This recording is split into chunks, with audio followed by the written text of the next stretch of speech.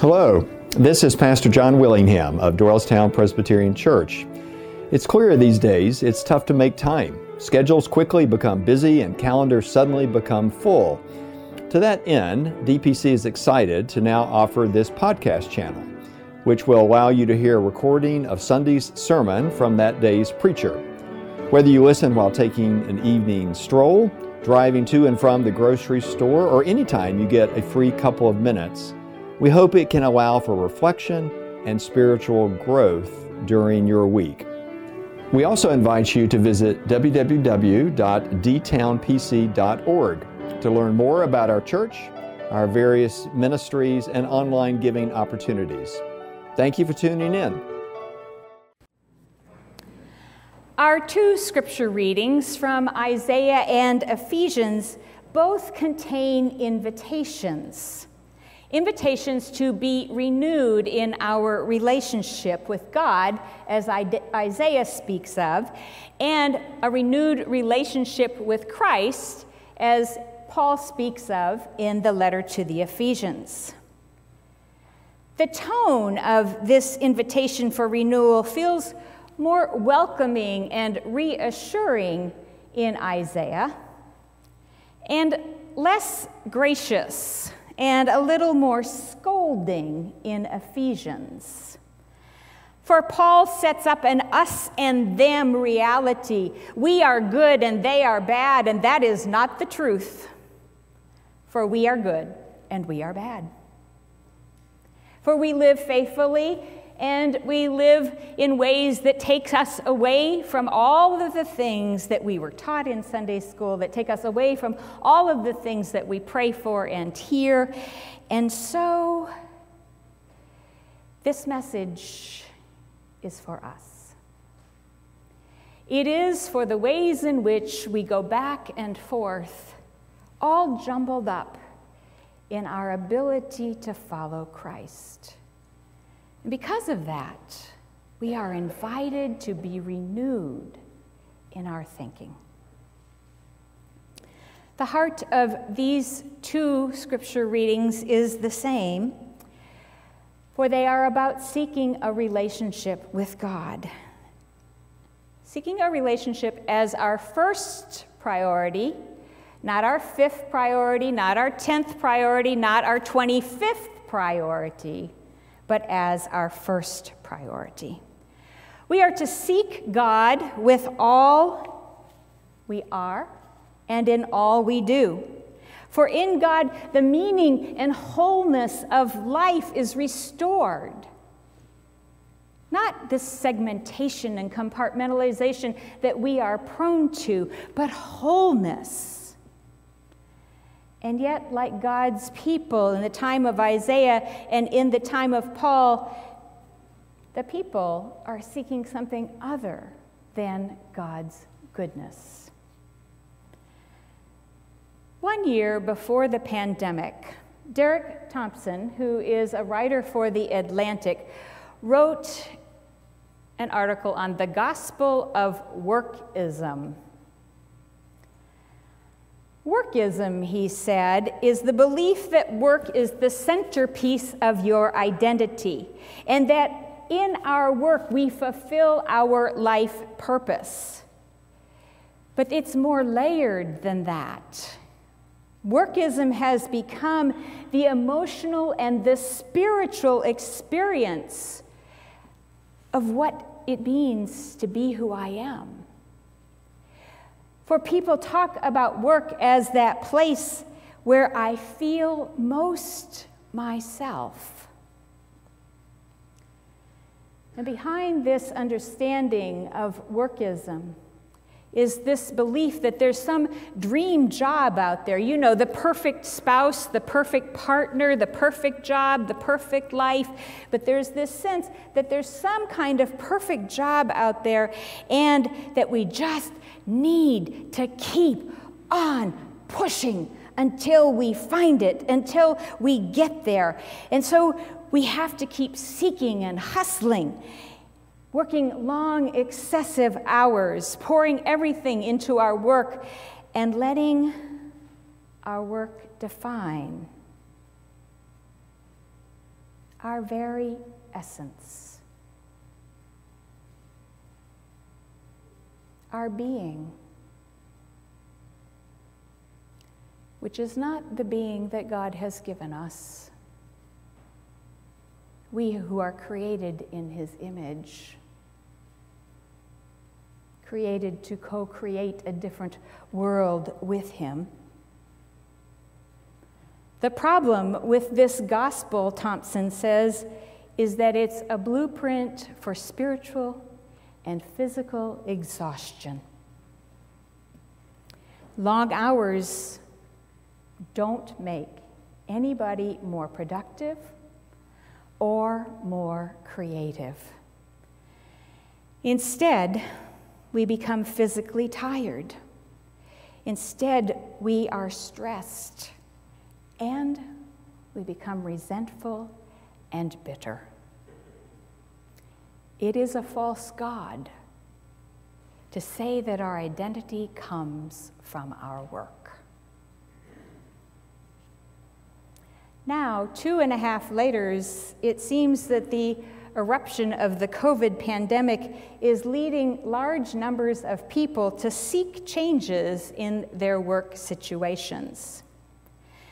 This season, there is a term floating around that's a play on the term the Great Depression, when the job market also changed dramatically. And so right now, there is a lot of talk about the Great Resignation. Because for the last 6 months, starting in April, people have been resigning and quitting their jobs in record numbers. And more than 100,000 people, again, a record number of people, are on strike for better working conditions, for better pay, and for better benefits. The crisis of COVID is causing people to rethink what work looks like. Now, we are in this not quite post-peak period of COVID, but in this period, people want more flexibility. People want a hybrid of work where they occasionally, as the need arises, split their time between being in the office and working remotely. People want more time with their families. And some people are making work less consuming and less central to their lives. Some people are renewing their relationships, spending more time with family and friends. It is the way of a crisis, some would say the blessing of a crisis, that it ultimately disrupts our habits. Those patterns that we've gotten into that worked because they worked 20 years ago, and we haven't stopped to think about how we have progressed, and we haven't stopped to think about what that looks like in our lives now. But a crisis disrupts our habits, our way of thinking. And it disrupts them long enough that we have to do things in a different way. We have to find another path in order to continue to care for our families, in order to continue to share and support and be about the work of sustaining community and one another. Rethinking the balance in our lives is good. It's frankly what Scripture's about. Rethink. Come to another understanding other than the message of our culture. And so it is that if we rethink the balance of our life, COVID invited us to take a step closer to a relationship with God. What God wants from us, though, involves more steps, an ongoing process of searching in order for us to be not just a bit renewed, but more fully and wholly renewed. not just in our thinking about work, but in our relationships and all of our circumstances, and particularly in our attitude towards discipleship, in what it means to be a follower of Jesus. For us, the crisis of COVID got us to stop and to think and to notice how we were living. For the people in the time of the prophet Isaiah, there was a different kind of crisis that got their attention. For the people in Isaiah's day, after 60 years of exile in a foreign country, where they had been taken because Israel had not been faithful to God, and in being taken into exile, they lost their places of worship, they lost their homeland, they lost their homes, they lost their identity, for their names were changed, and they struggled in order to continue to have a relationship with God. And yet God came and spoke to his chosen people. God came with an invitation. God spoke, saying, incline your ear, come and listen to me. Seek the Lord. Come, call upon God. Forsake, give up the ways that you have been living, so that the old might be done, broken away from, and the new might be entered into. The invitation is to return to this gift of wholeness. For our God will abundantly pardon. Our searching, our discerning is the next layer of moving back into and growing into a deeper discipleship. Therapist Wayne Muller is convinced that modern life has truly become a violent enterprise, that we make war on our bodies by pushing them beyond their limits, war on our children by failing to give them our time, and war on our communities by failing to be kind and generous and connected to our neighbors. We need a healthier balance between love of activity and love of God. David Loy, in The Religion of the Marketplace, maintains that we have a religion of the marketplace, with its never-ending mass media, its messages that are continually calling us to yearn for some kind of possession, some kind of status, some kind of concrete thing. And that this demand for more and more means that we never have a sense of enough. And if we don't have enough possessions, how can we trust and believe that we are enough in our beings? Because that's what's beneath the message. You are not enough without this and this and this. We are enough. We created in the image of God, but we struggle, we wrestle. And so Isaiah reminds us that what we really need is God. God calls us into deeper fellowship. God's wisdom is not found in materialism, and at some point, if we keep being distracted, if our focus is continually elsewhere, at some point we will find ourselves so far from God that we have lost an internal way of knowing, of seeking, of hearing who God is. The rhythm that God gives us is work and rest and play and reflection and worship. And so thank you for the ways in which you hear the Spirit move in your life, that we might gather together in the presence of God's Word, that we might hear again the corrective to the message that is a different message than that of our culture. Thank you for continuing to search in God's Word, to search in your prayers, to search in your conversations,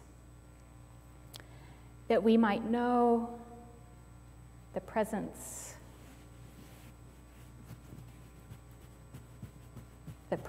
that speaks a word of truth,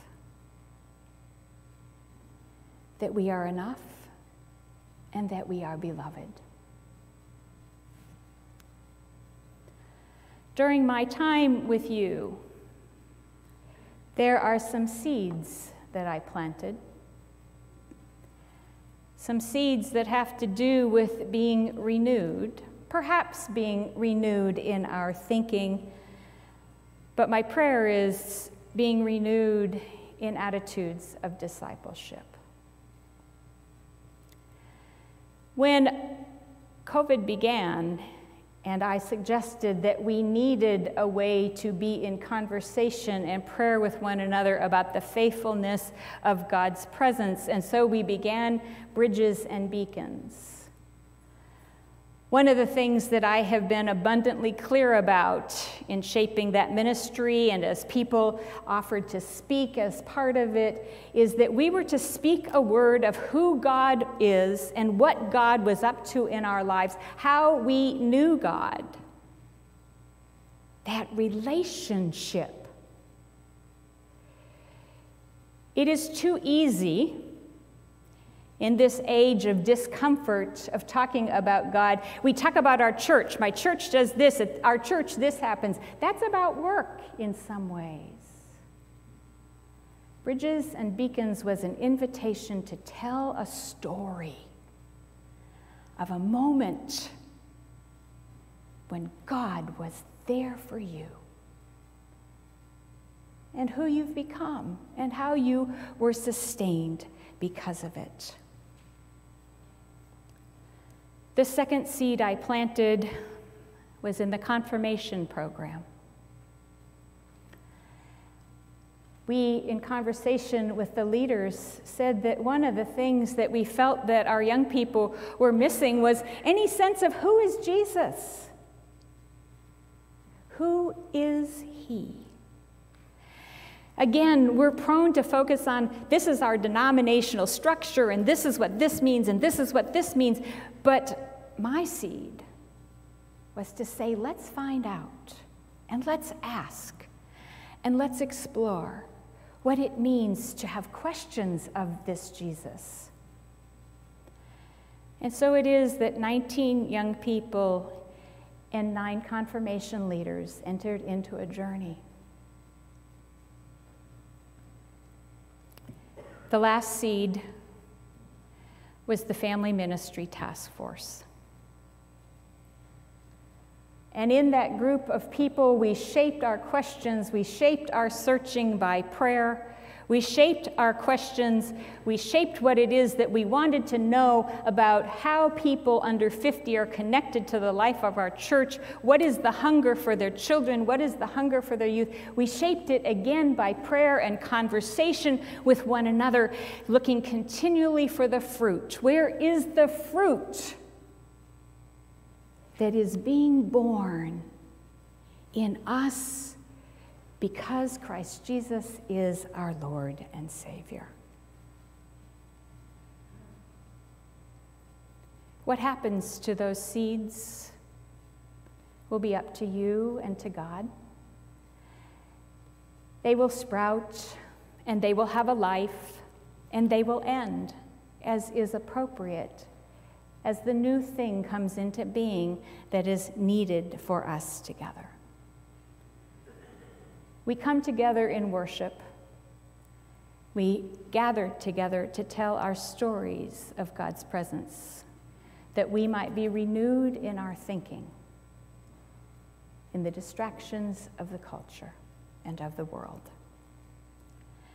And none of this happens or I should say it only happens because of the grace of God that continues to say, come and seek and search and notice how I am at work and present among you. As part of the offertory, the choir will sing a hymn that is a favorite of mine. It is Grace Alone. By grace alone, God provides. So we are renewed. We are sustained. We are refocused, and our lives become whole again. Friends, as I leave you, blessed by the grace of your ministry and your presence, my prayer is that you will continue to be renewed as disciples of Jesus Christ. Amen. Thank you for joining us on your journey of faith. Don't forget to check out www.dtownpc.org to explore all the ways DPC strives to be a bridge for Christ and a beacon of His love.